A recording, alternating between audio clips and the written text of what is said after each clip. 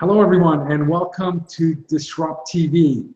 My name is Vala Afshar, Chief Digital Evangelist for Salesforce, and your co-host for the next hour. We welcome you to follow us on Twitter at DisrupTV Show. Send Ray and myself and our distinguished guests questions, and we'll try to answer live in real time. And use hashtag DisrupTV. It's my pleasure to introduce my co-host, Ray Wang, CEO and founder of Constellation Research, best-selling author of Disrupting Digital Business, regular contributor to Harvard Business Review, Forbes, and ZDNet, and one of the best follows on Twitter at RWANG0.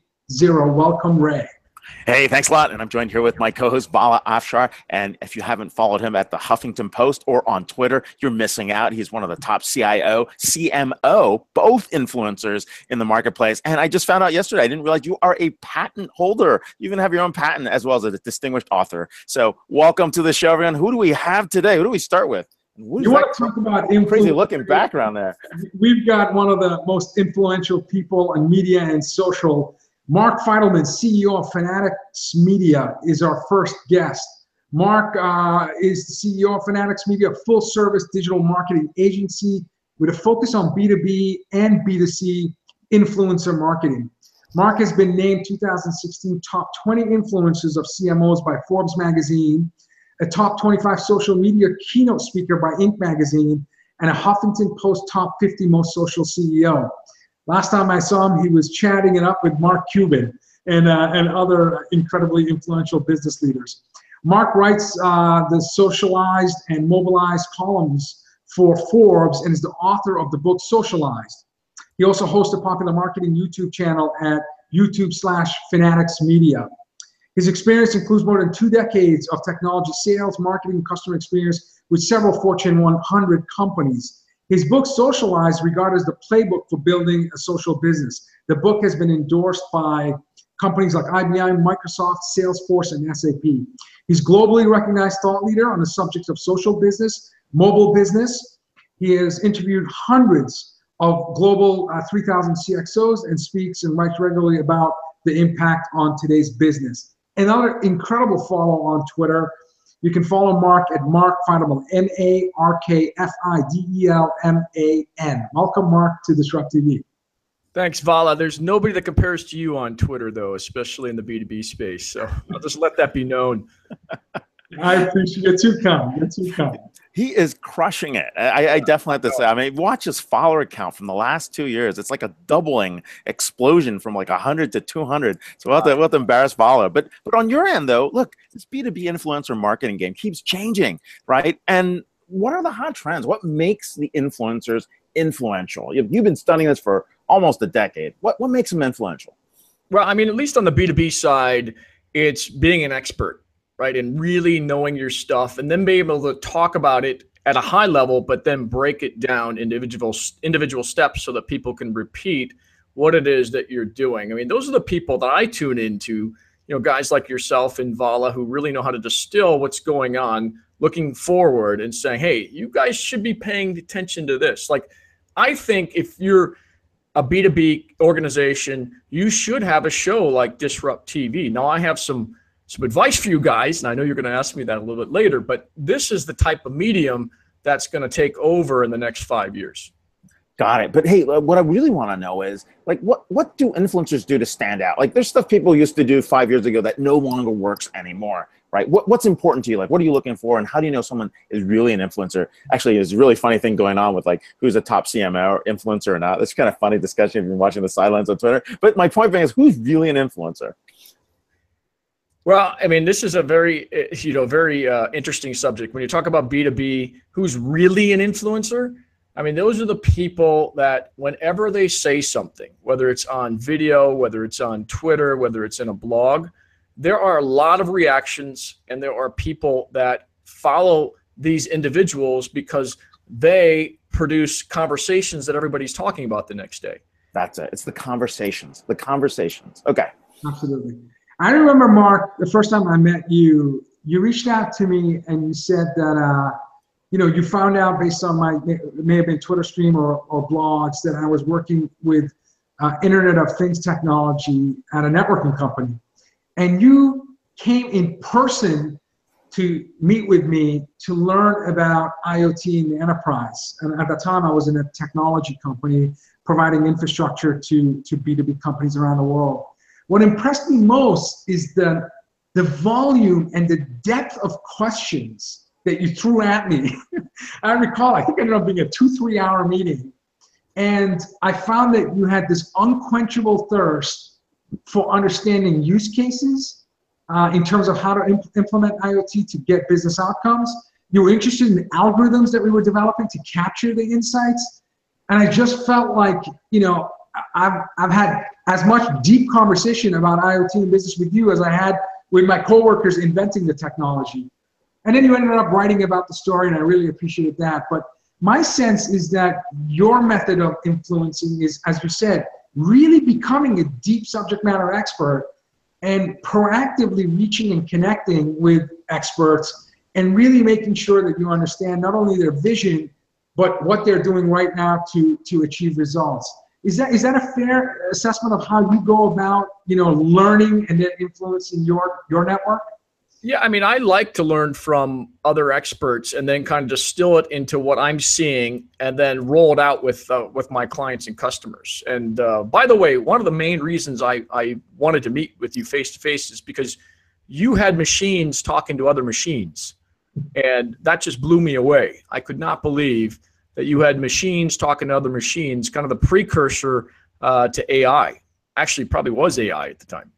That's the patent that I actually received February of this year. So yeah, no, I really appreciate you covering that, because as you recall, in 2000, that was 2011, and not a lot of folks were talking about AI and IoT back then. So we were definitely onto something. Right. Yeah. And you're 5 years before your time. Go ahead, Ray. Oh, sorry, I'm cut out. Oh, I don't know if we have. It seems like Ray is not able to join. We're back. Yeah, no, I'm back. Good. Yeah. So back to this influencing piece that we're talking about. There's a lot around paid versus earned versus what's the right mix right now? What do people care about? Well, I mean, people still want and like organic. I see it in the comments. I see it in the likes. If you're paying for content, you know, and you can do it really, really well on Facebook, even on YouTube, you can do it pretty well. Yeah. If you look at organic versus paid, and we do both, organic is going to give you the better engagement. And the simple reason is because that organic traffic is there because they're either following the influencer or they're very interested in the subject matter because they search for it. If you pay for it, you're basically throwing this piece of this influencer and their content in front of the user. So it's, you know, it could turn into engaging content or it might not. You know, Facebook is constantly trying to learn what is engaging, what's not, and then show more of that content to people that are engaging with it. But it's more hit or miss. So organic definitely is the best, but it's getting harder and harder to get organic traffic on some of these platforms. Oh yeah, definitely. Absolutely. So we talked about expertise. We talked about being a connector. We also hear often the word authenticity used as we try to establish a trusted advisor or a trusted voice, whether it's on social or other outlets. What advice do you have, and how do you define? Let's start with defining authenticity, and what advice do you have for people to try to, you know, create content that educates and inspires and ultimately ignites action, whether it's in B2C or B2B? Well, by the way, you said that we might be all living in the Matrix. Well, Elon Musk actually thinks we are, which is interesting. That's right. I saw that. So is he Neo or what's going on?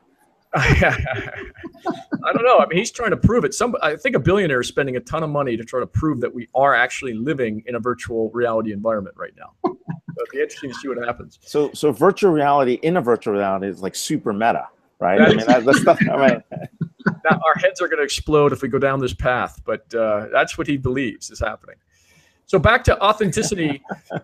You know, it's really challenging because I do a show called Big Campaigns, and we try to break down campaigns that marketers are running, and I really try to break them down. But a lot of the people that I talk to are stuck at this corporate level, and they've got 4 or 5 PR people surrounding them off camera, and they're not allowed to really talk about what really happened, what went wrong. It's only positive, right? Which, you know, there's some value to that. But I think more often than not, especially in the business world, we're craving authenticity. Hey, we know your campaign didn't go perfectly. Tell us what went wrong with it. And a lot of people are still stuck because, and I'm talking to executives primarily, because the PR team or the stockholders or some lawyers behind the scenes saying, hey, you can't say that, you can't say this.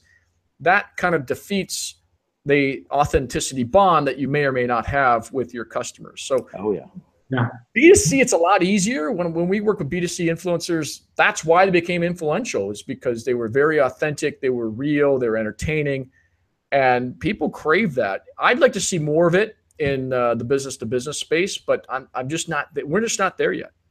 Ray and I hosted an event last night, and we kicked off an event with a fireside chat with a Boston business leader, Rob Hale. He's the owner of the Celtics and the Boston Cannons lacrosse team. And we start talking about the fact that he's a billionaire, and right now he's CEO and founder of a multi-billion-dollar company. And I'm expecting him to talk about success and incredible growth. And he starts the conversation with his first company going bankrupt and all the lessons he learned from that. Amazing. And he had to pivot and reinvent himself and his business. And then he became the 7th most affluent person in Massachusetts. So the authenticity and the vulnerability and the stories of failure that he shared with us was as inspiring as his incredible success, where today he owns 2 pro teams in Boston. I definitely got to connect you to him, because I think you'll find he's one of the most authentic people Ray and I have met in the B2B space in a long time. Would you agree, Ray? Oh my God, it was an amazing story. The humility, what he went through, like the life lessons that he's learned, the way he hires for people that have gone through failure. I think those are all very cool points. So that was just pretty wild. I will only meet him at center court during the next Celtics game. That's the only condition. I think that's a good. I'd like to join you and tweak your conversation. So, such low standards, guys. Such low standards. I can't believe it. Hey, if he's really that authentic, let's get authentically involved in the game itself. He's amazing. He's amazing. Now, speaking of authenticity and leadership, let's talk about technology that could potentially pull you away from that personal touch and authenticity, and that being artificial intelligence, and artificial intelligence in the context of bots. What are your thoughts in terms of influencer marketing when we're going to think about, as Ray says, mass personalization at scale, having that contextual intelligence being driven by AI? This is one of my favorite subjects, by the way. And, I've just recently having a discussion with Brian Kramer, who I love. He's got a book called Human H to H, which is human to human. And I said, well, what about A to H, artificial intelligence to human? And his point was there's still human beings behind it. Mm-hmm.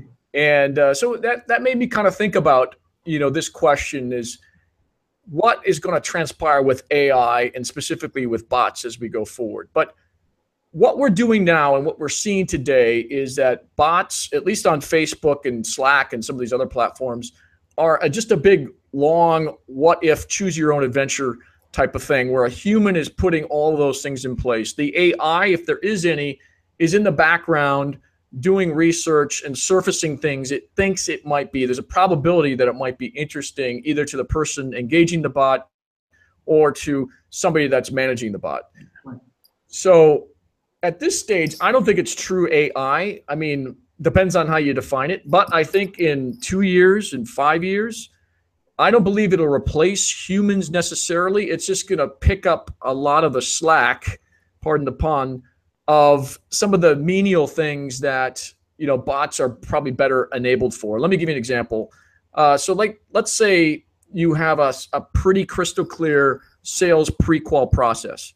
Well, why are you having salespeople that are only working 8 hours a day, pre-qual people, that they're being asked the same 8 questions? Why don't you do that 24/7, 7 days a week with a bot that doesn't take vacations, never has HR complaints, and doesn't need to be paid? Right. The answer is pretty obvious to me. It won't be unionized either, I think. Well, let's hope not. Let's hope not. So the answer is pretty obvious to me that a lot of that work will be, moved over to bots. Now, in terms of marketers, now this is Gartner talking, marketers have a 97% chance of not being replaced. So I'm going to hold on to that metric. I think AI will help identify what messages are working and what's not and make us better marketers. Because a lot of times we're throwing stuff up against the wall and to see if it sticks, or we're copying other people. Yeah. But I still believe humans will be behind this for at least for the foreseeable future. Wow, a vote for the humans. So what trends in AI are sticking out for you? Because everybody says they're doing AI, and we're not sure if they are really doing AI. So what trends are actually working in the marketplace? So first of all, I have yet to see a legitimate case of somebody creating an artificial intelligence program that passes the Turing test. I know there's claims that are out there. I haven't seen a legitimate test so far. But the trends are, let's move more towards a situation where you don't know if it's a bot or not, or it's AI or not. But it's not there to kind of interrupt you. It's there to kind of help you.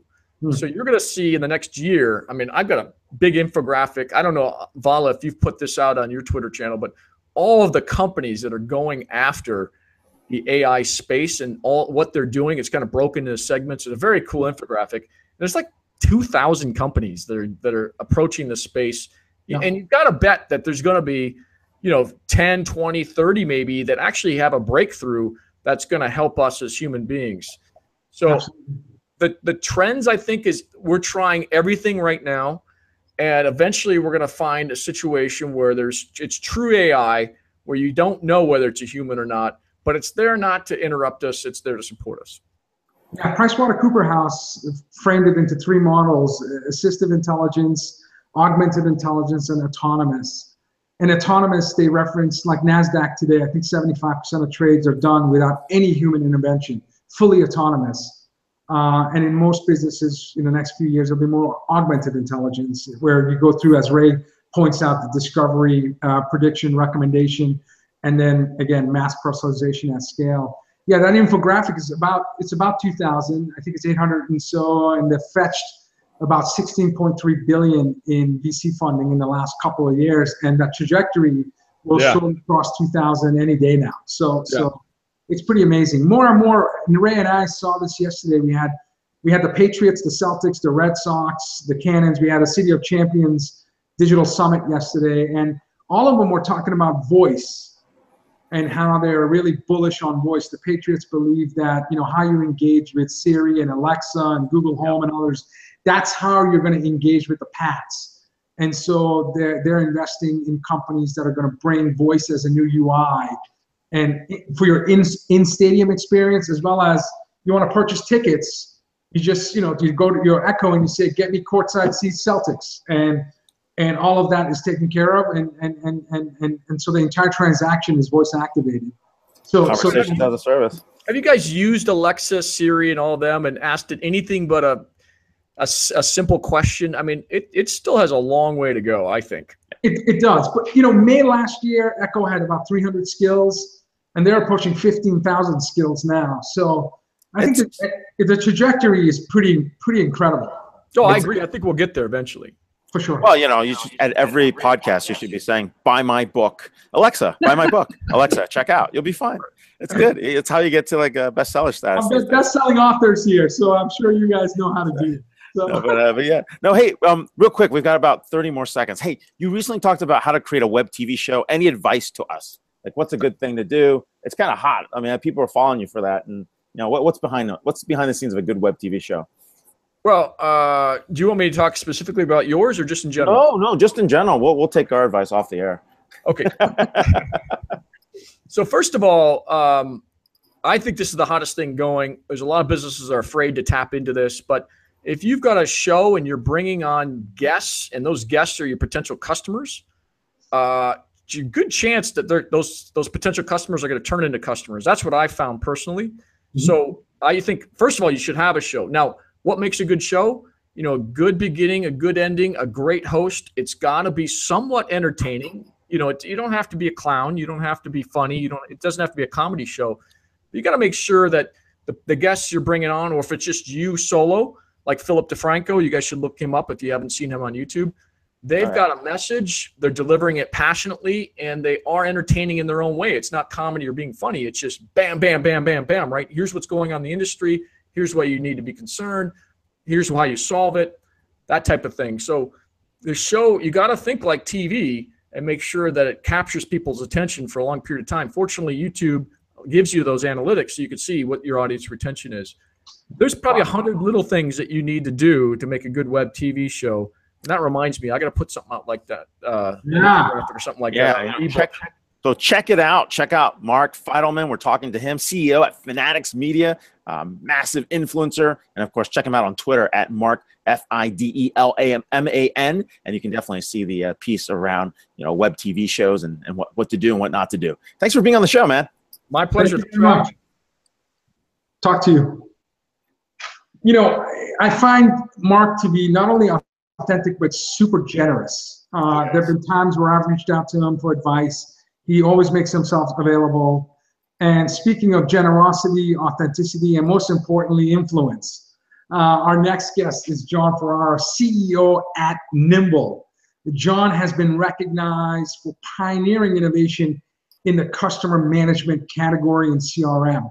Prior to being a founder of Nimble, Jon was the creator and co-founder of an award-winning customer management product called Goldmine. And in 1999, Goldmine was acquired by FrontRange, and Jon left to pursue other interests. Now, during those years, he continued to watch the CRM market, and what he witnessed was that most CRM products that were serving small businesses moved up market and fell by the wayside in terms of servicing small, medium businesses and essentially leaving the market underserved. And it was at that point, Jon decided to create the next generation CRM product for small business, and that was the birth of Nimble. He's one of the most social CEOs and has been recognized as one of the most social CEOs on Twitter and many other platforms. An incredible follow on Twitter at JON_FERRARA. Welcome, Jon, to DisrupTV. Well, Vala and Ray, I'm super excited to be here with you both today. Any chance that I can get to inspire and educate others about how they might achieve their passion, plan, and purpose in life is an exciting moment for me, because I think we're on this planet to help other people grow. And I think that if you can find ways to help other people grow at scale, you could build a gold mine. And I kind of know that I did. Darn, I told you, no product placements. No, but hey, anyways, we all started in the social business era, right? Let's put our heads back somewhere in 2007, 2008, things were happening. Social was just starting to take off, right? And we're still talking about it. So let me ask you a very, very sensitive question. Is social business dead, or is it resurrected under a different name? Or what is it at the moment? You know, Ray, the thing is about social is just like when the internet first started. Do you remember when everything was I this and E that, E-toys and icon? Cyber, baby, cyber. Right?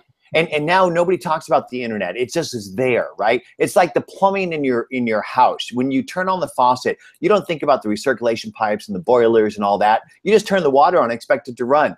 Social, when it first came out, was this brand new thing. People thought it was a new way to communicate. It's going to revolutionize the world. And in many respects, it did, because I think what it did is it changed the way that we work and play, the way that we communicate, the way that customers make buying decisions, and the ways that companies need to engage those customers. But the bottom line is that it's moved from social business to just back to business, because social is just another channel of communication that you must use, because if you're not listening and engaging on the channels that your customers are communicating on, you're dead today. I've got one word for you: blockbuster. So it's a must do, right? I mean, it's just, we got lots of channels. You have to be in this channel, or else you're totally out of it. I mean, today they talk about social selling. Please. Business sales has always been social. People buy from people they like, know, and trust. And so social is the way that business has been run since the beginning of time. It's just that social is a new way of having conversations on different channels, but it's the same protocol. So all the lessons that Zig Ziglar, Dale Carnegie, Napoleon Hill, Brian Tracy, all those people taught, today, people are just regurgitating these ideas, but labeling social on top of it. So basically, social is going to disappear from the vocabulary, and it's just going to be back to simple business. But what I do believe is that sales is going to transform from that 4-letter dirty word to a service, because I truly believe that sales is a service. Sure, absolutely. I reminded an audience, we had a digital summit event, that Blockbuster in 2000 had an opportunity to buy Netflix for $50 million, and we walked away from the deal. Of course, seemed pricey at the time. I mean, yeah. who would have known?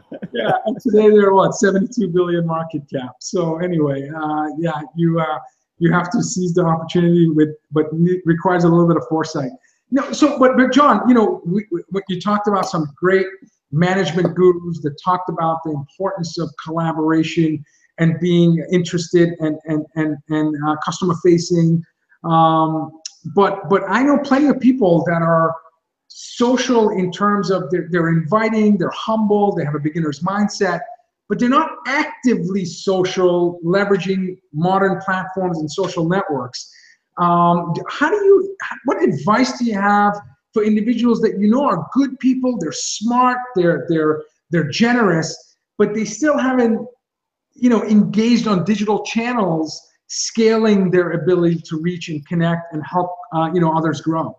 Well, I think that if you're not walking out into the middle of the social river today and beginning to listen and, more importantly, engage in a relevant and authentic, pay-it-forward way, you're going to disappear from this world. Again, Blockbuster. The thing is that today, if you are sitting there inside of a building, inside of a company, expecting people to walk in that door where that bell rings, ding, ding, ding, somebody's at the door, you're not going to make it. So what you need to do is you need to digitally get into the social river and begin to have conversations to set yourself up as a trusted advisor, so that you're not talking about your products and services. You're talking about how you might help other people become better, smarter, faster. And if you do that, people will then pick up the phone and call you. So essentially, if you're listening to this today and you have not created a basic brand on Twitter, Facebook, and LinkedIn, and ideally something like Instagram as well, with an avatar and a bio that talks about how you might serve others,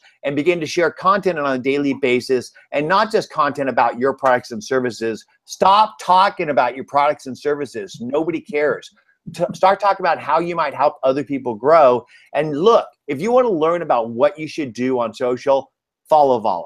Because all Vala does on a daily basis is inspire and educate. And the beautiful thing about what you do is exactly what other people should do, is don't just talk about products and business. Talk about your passion, plan, and purpose in life. Talk about things that are close to your soul. Open up your heart, roll up your sleeves, and share things that, what I call the 5 F's of life: family, friends, food, fun, and fellowship. These are the things that we connect on, those softer things. And so if you think that connecting with somebody on LinkedIn is going to build a relationship, you're friggin' stupid.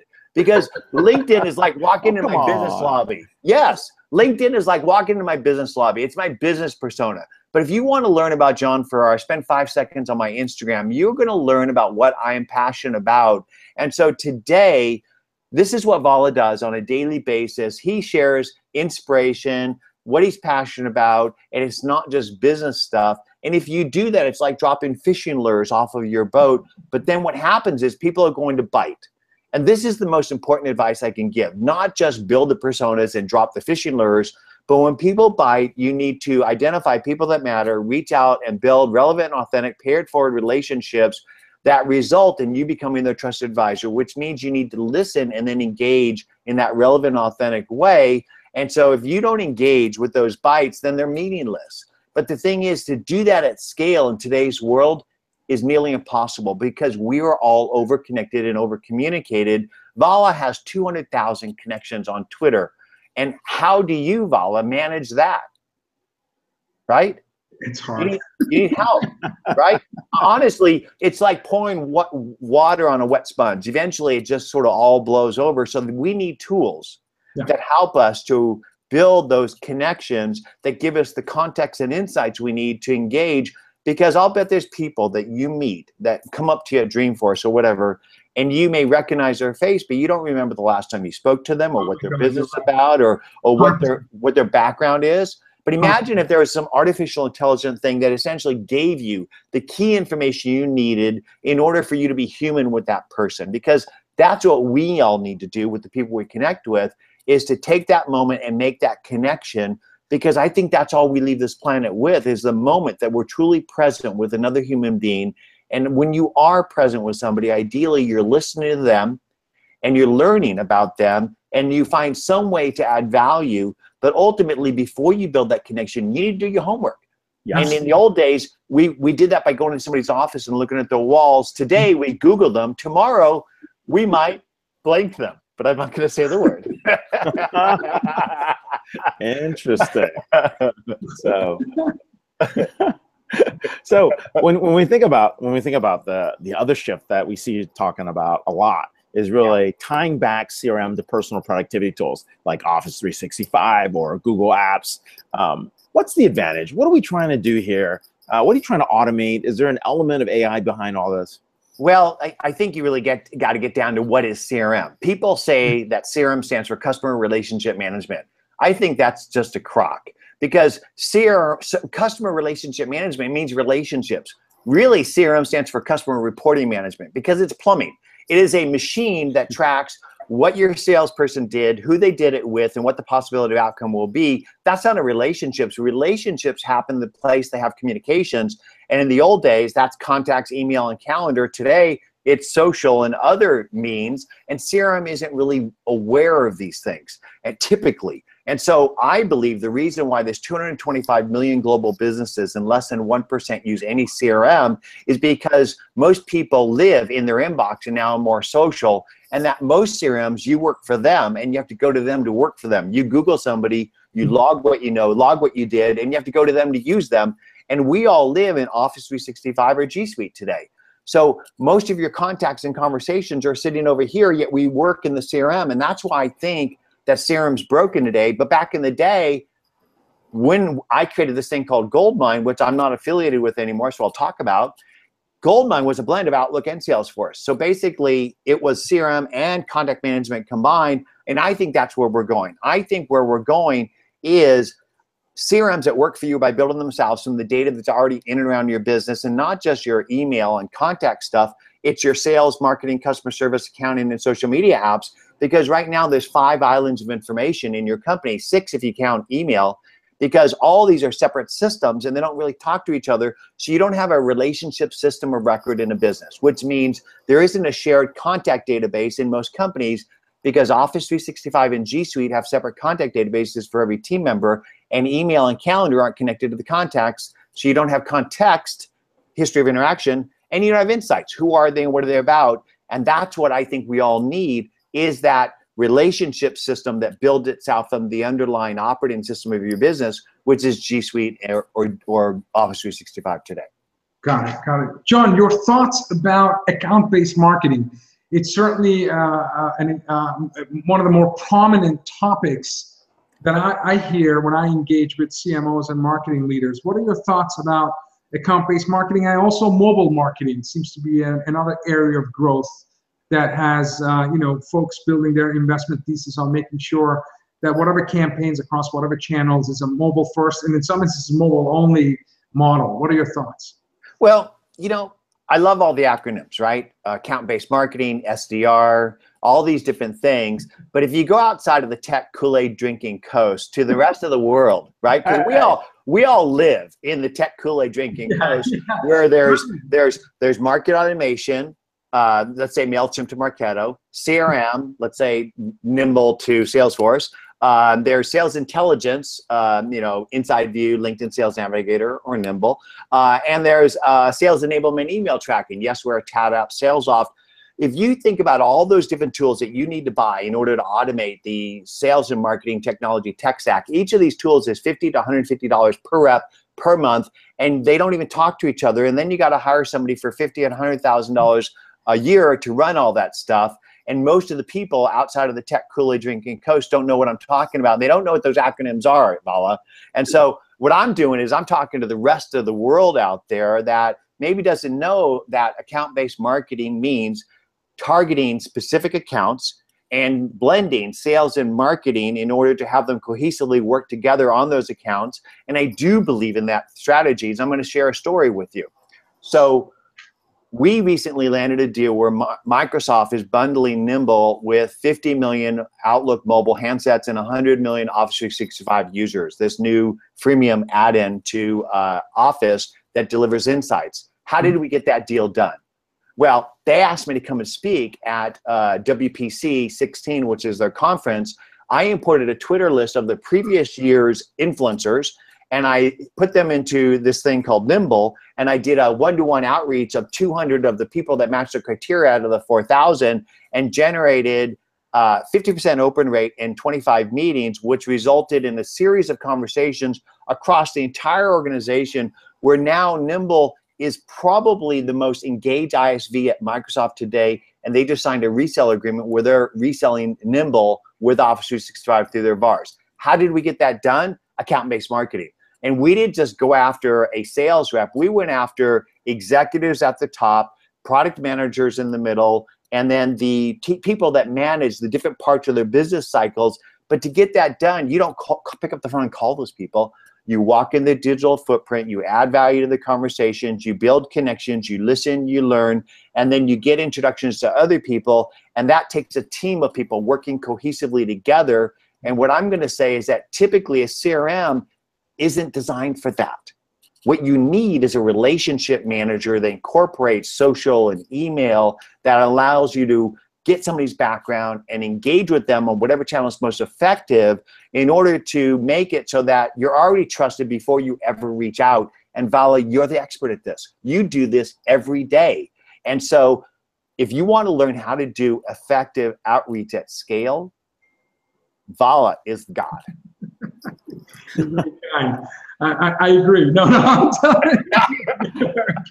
That is like, in fact, Vala, I do a social selling sort of presentation on how a business, the brand of a business is made on the promises it makes and the experiences that it delivers. If you can align the two, you can do incredible things, but that experience is delivered in much case through the customer-facing business team members, and you need to enable them to build their brand, which builds the company brand. And you are my example I use on how you can do that, because if you can enable your entire team to be like Vala, right? Be like Mike, be like Vala. If you can enable your entire team to do that, you can do amazing things. And Ray, you're doing that today with Alan and Holger Mueller and the rest of your team, where you're helping them to build their brand, which then in turn builds your company brand as well. So you guys are both examples of what I think a business needs to be doing today. I don't know. We're just hacking it until the robots take over. So real quick question here. What does the shift to AI mean for you, and what's about to happen? So are the robots going to win? Are we still in the matrix, which we were talking about earlier? Or, what's going on here? I'm kind of aligned with Mark on this. I truly don't believe that AI has gotten to that sort of autonomous thing where they can take over. That I think they could suggest stuff to us and help us and assist us. I do believe that the voice stuff is amazing. Now, when I can call a company up and not have to sit through talking to a human where the voice can actually properly take care of things, that's amazing. But I truly believe that the more digital we get, the more human we need to be. Shout out to Brian Kramer. And that for you to stand out from the crowd today, you need to apply that human aspect to your company. But because we are also over-connected, over-communicated, we need help with that, because stuff falls through the crack. Imagine if you had something that looked at all your email, all your social signals, applied business intelligence on that person and their company, and then surface the most important signals to you that you can then do that human thing. So we all need that assistance, but I don't think it's just applicable to sales. I think that every person at a business is in sales and marketing and in support and in product, and that we all need to be on that wall engaging effectively as a team. And I think that's one of the biggest problems with CRM is it's used for prospects and customers for sales and marketing. But ultimately, everybody in the customer participates in the conversation with the people around your business. And I call it the sustainable garden around your business, because at Nimble, we connect with editors, analysts, bloggers, influencers, third-party developers, investors, advisors, and prospects and customers. And everybody on our team participates in that. And the problem in most companies is they have separate platforms for each of those departments. They don't talk to each other, and there's no one system of record of relationship for a business. And I think that's where we're going. is that universal relationship system of record that automatically builds itself and then works with you everywhere you work. Because if I am in Twitter, if I am in my CRM, if I am in Outlook, if I am on a Forbes article, I want to know who Vala is. I want to know if anybody on my team knows him, and I want to walk into your digital footprint, and I want to be able to connect in whatever channel I can. And that, I think, is not necessarily AI. It's just more effective bringing these things together. AI is coming, not quite there yet. We are live here with Jon Ferrara, CEO at Nimble. You can follow him at Jon_Ferrara. More importantly, you can get some very interesting pictures of some good food, some good trips that are going on right now between New York and Philly. So thanks for being on the show, and thanks for being live from wherever you are. I think it's Philly, right? Yeah, Philly. Ray, Vala, always a pleasure to connect with you both. Thank you for being dear friends and supporting my entrepreneurial journey. Thank you, Jon. Thank you so much. Bye-bye. Boy, Jon dropped a lot of science on us in that 20 minutes, Ray. And he was very kind. Thank you so much for your compliments. And, you know, you're coming from one of the most social CEOs, that means a lot. And it's great. It's great. We have what I call the cleanup hitter spot. And we bring our final thought leader influencer to hit a grand slam. In this case, we have the first ballot Hall of Fame into DisrupTV as a multiple guest appearance. Holger Mueller, Vice President and Principal Analyst at Constellation Research. Holger's research coverage includes next generation apps. Don't worry about it. Yeah, no, I have to. You're there's so nothing to clean up. I mean, Mark and Jon were so good. Everything's shiny and pristine. I can only make it worse. I'll ruin the show. We got to do the intro. Follow Holger on Twitter at HOLGERMU. And okay, so Holger, I saw the Twitter stream. You were actively engaged with our first two guests. What are your thoughts in terms of influencer marketing, AI, and what you heard with our first two guests? No, I think it's great because if you want to do business, it's all about reaching more people, and reaching more people has never been as cheap as it is today. And you can automate that, right? You don't have to have people folding in flyers into envelopes to send them out, writing by hand on there, right? Whoever was the first catalog in the US Spiegel or something, right? So this is why marketing is so important. But then you have to close that deal at scale, right? That's where Jon comes in, right? You can find the gold mine, pun intended.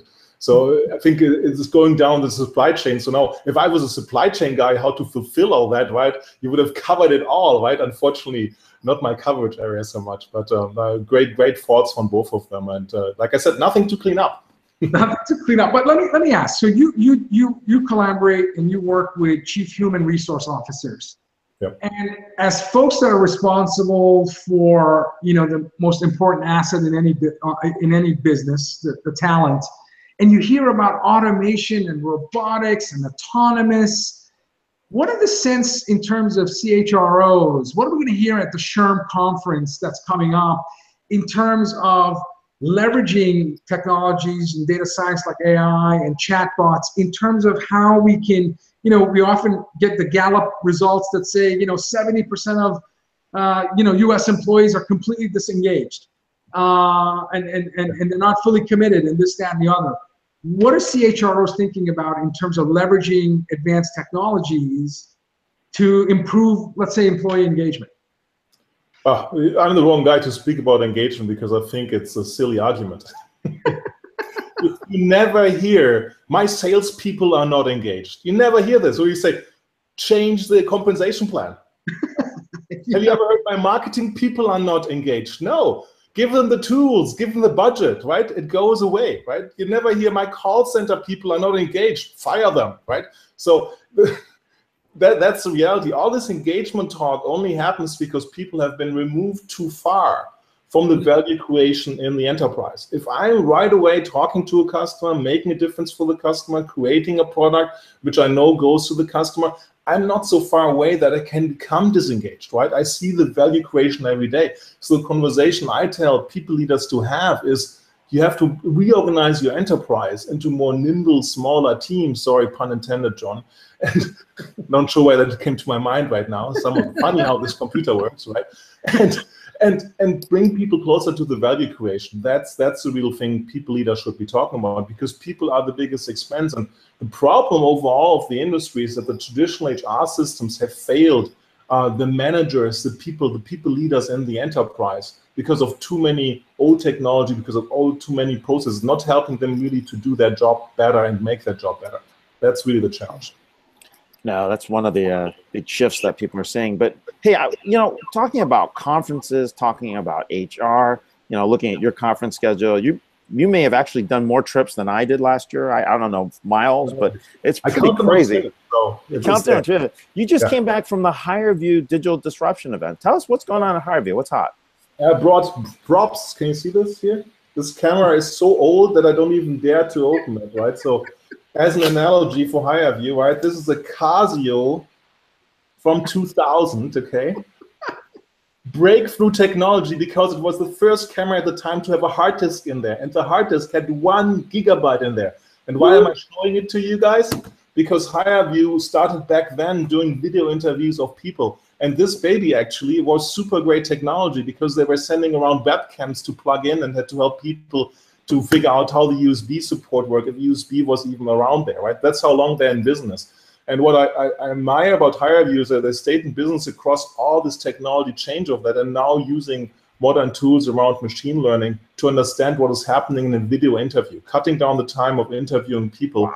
And 5 minutes of video interview creates 20,000 data points, right? And how I hold my head, how I smile, am I authentic to a question? Wow. That's the interesting thing. And the data science behind is very interesting, because what they figured out only 3 years ago, it's not really about the video capturing that. They figured out it's about asking the right question. So what usually is an assessment, boring questionnaire you get out to fill out as a person to be hired, as a candidate, they can condense that with smart work to a few significant questions where you then have the additional data points of video.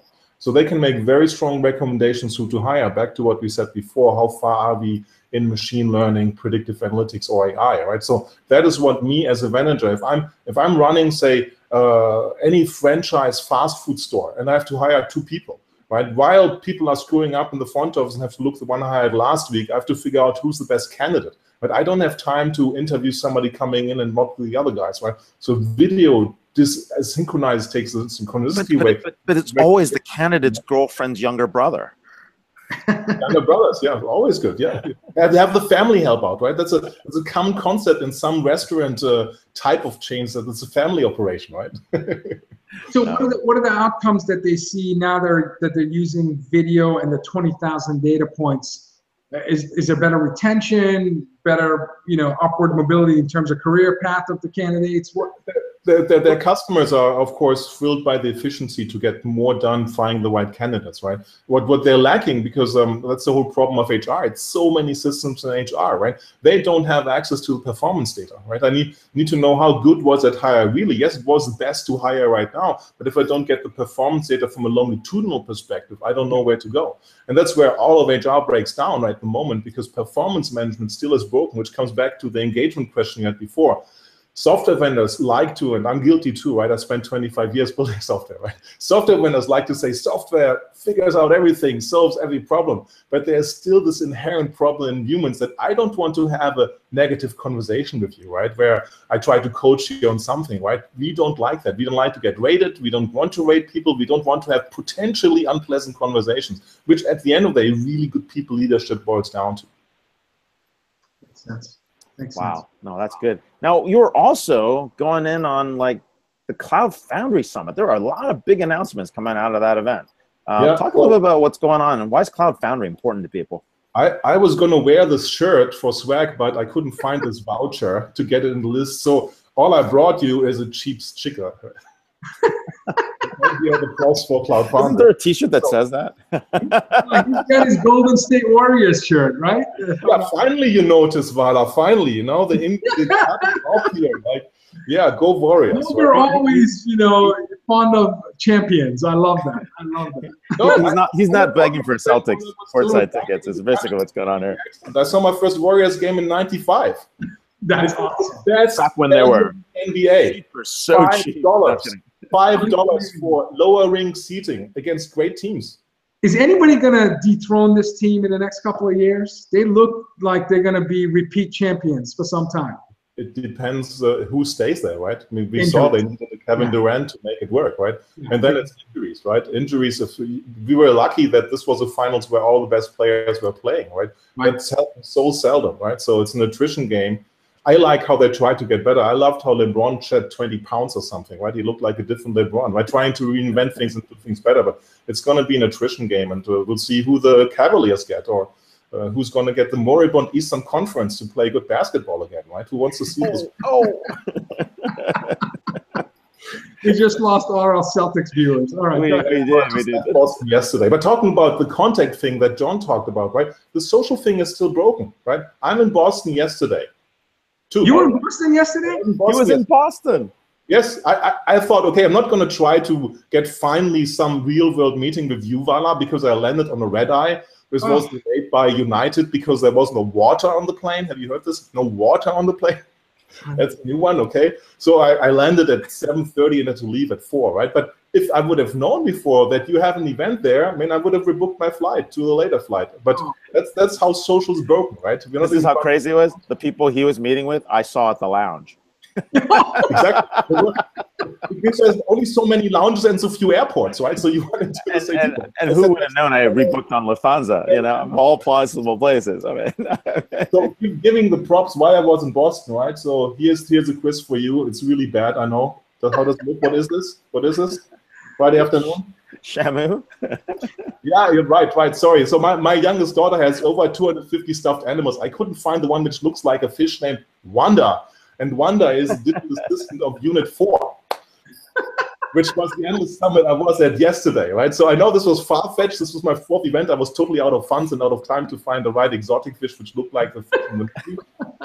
But the exciting thing about Wanda, talking about AI, is, right, that this European, who would have thought that, Netherlands-based company managed to build the first digital assistant in ERP product on Microsoft technology faster than Microsoft themselves.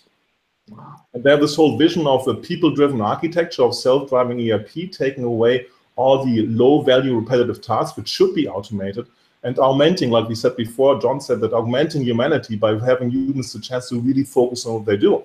And the really cool thing is they started with that architecture 2 years ago, and they're probably sitting on the most modern ERP architecture out there. And their main ERP product is going to be on that by the end of the year. And they have some very interesting acquisition-based pieces and professional service automation in higher education, where they bought a company called Three Rivers over here. And last but not least, about an interesting in-memory German-based company called Prevero, which can do from the performance management side. So a really interesting company to look at. And by the way, 50% owner of Financial Force, which is much more familiar to people, right? So look at the boring ERP place of doing some very interesting things. That's awesome. Holger, what are you going to mainly focus the next 12 months, your research focus? Well, in terms of technology? I probably need to write more, but my overall theme is enterprise acceleration, right? How can companies become faster? Right? I have to be more acceleration in terms of what? New business model innovation, product innovation? Like, what do you mean by acceleration? No, I let other people do this, right? How does a company respond? We decide we have to change the digital model, the business model. How can we move faster towards it? What does it take? Right, and it takes my research areas, it takes people, right? Biggest expense you have, biggest skill challenge you have, biggest engagement problems you have, and it takes software. Because frankly, the software that we have right now, coming from all the usual suspects, not going to name them right now, it's all based on optimizing on last century's best practices where IT computing was limited, right? Where storage cost something, right? We still build relational databases, which were, I'm not going to quiz you, invented to save disk space, right? Disk space for watching us for the rest of our digital exhaust of our lives it's cheaper than watching us, right? So disk space doesn't cost anything. And then here comes the next prop, right? Who is this? I had him on the show before, guys. Come on. I don't know. The Hadoop elephant from John Cutting's son, right? This is the revolution, guys. And this is why, because I was at Tortenberg, so I'm going to use a neutral elephant, right?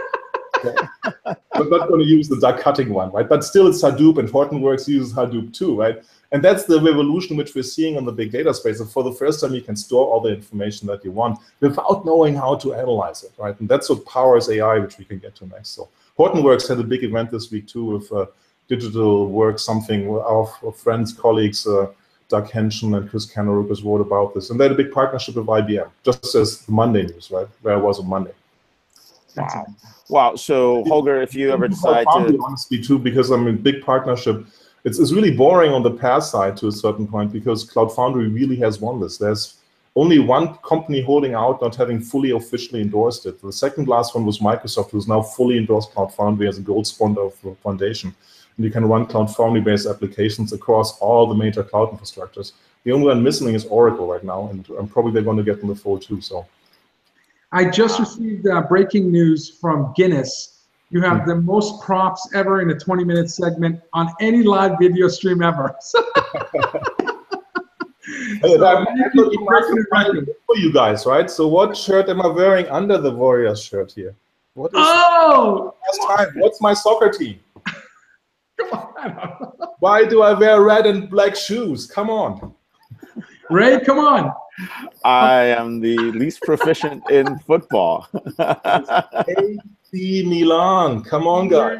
You know Real Madrid, right? The company who has won the most other European title is AC Milan. And they're coming back. They have new Chinese owners. They're spending like drunken sailors, right? So this is why I wear, you only hear in DisrupTV. It's not a secret if it's said here. This is why I wear red and black shoes. There's nothing to do with any vendors who have red colors or so.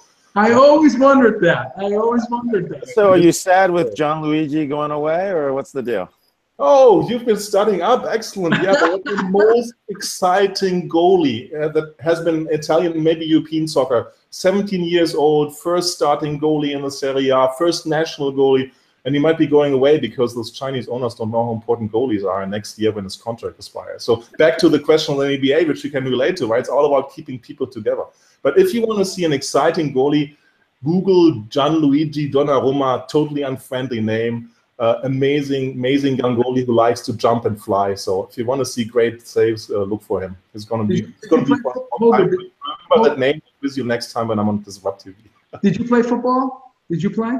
Only in the street. I'm a person who plays with my hands. Volleyball is my passion. If you analyze my Twitter stream, you see mostly when I cover beach volleyball events. That's really my passion. That's awesome. Well, now you know why you're first ballot Hall of Fame at DisrupTV. And by the way, if any one of us are ever absent, I would highly recommend you as a co-host. So let's put that out there. You're terrific. Might happen sooner than you think. Given my flight schedule, you never know. So, not helping internet connection and so on. Yeah. So.